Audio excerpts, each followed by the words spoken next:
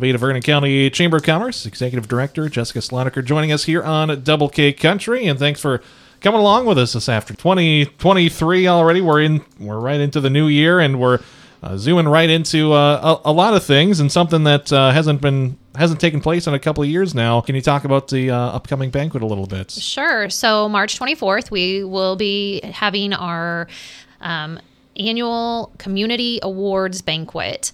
And that banquet is something to recognize the members in our community. Well, they don't have to actually be chamber members, but recognize the members in our community that have gone above and beyond, either for customer service or just outstanding in their field, or a young professional even that has made an impact on the community. So, yeah, you talked about a few, touch on a little bit of some of the categories. What are all of the categories that we have, and what makes people eligible for these? Sure. Okay. So just briefly, there's the prestigious business leader. That is a business leader in the community that's demonstrated excellence in business operations, and they exceed all customer service expectations, display honorable and ethical business operations and practices. Then Young Professional of the Year, that is somebody under the age of 40 who demonstrates professional capabilities, leadership, and service to the community. We also have the Community Involvement Award, which is a business or organization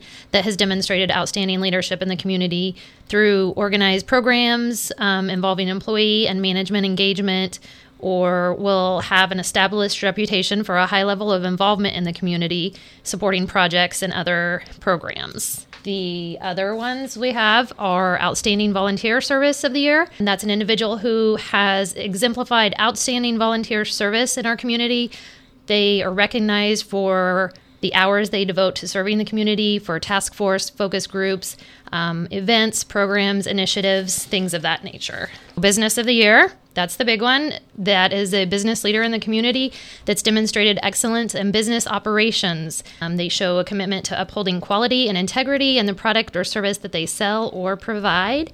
And then we also have the Excellent in Customer Service Award. So that is a business or organization, again, that consistently demonstrates a high level of commitment to customer service and satisfaction. And you already mentioned earlier that the people receiving these awards do not need to be chamber members, so a lot of different businesses and people are eligible for these as well. Correct. Yes. These people do not have to be a chamber member, and you also do not have to be a chamber member to nominate a business. So anybody is eligible to nominate a business. Mm-hmm. There are a couple different ways that you can do that.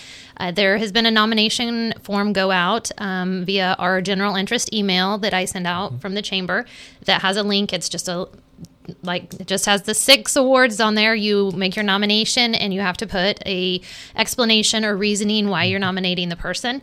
That link can also be found on our Facebook page. So if you want to go to our Facebook page and click from there, then you'll automatically be directed towards that. But again, you do not have to be a chamber member to be nominated, and you do not have to be a chamber member to nominate somebody.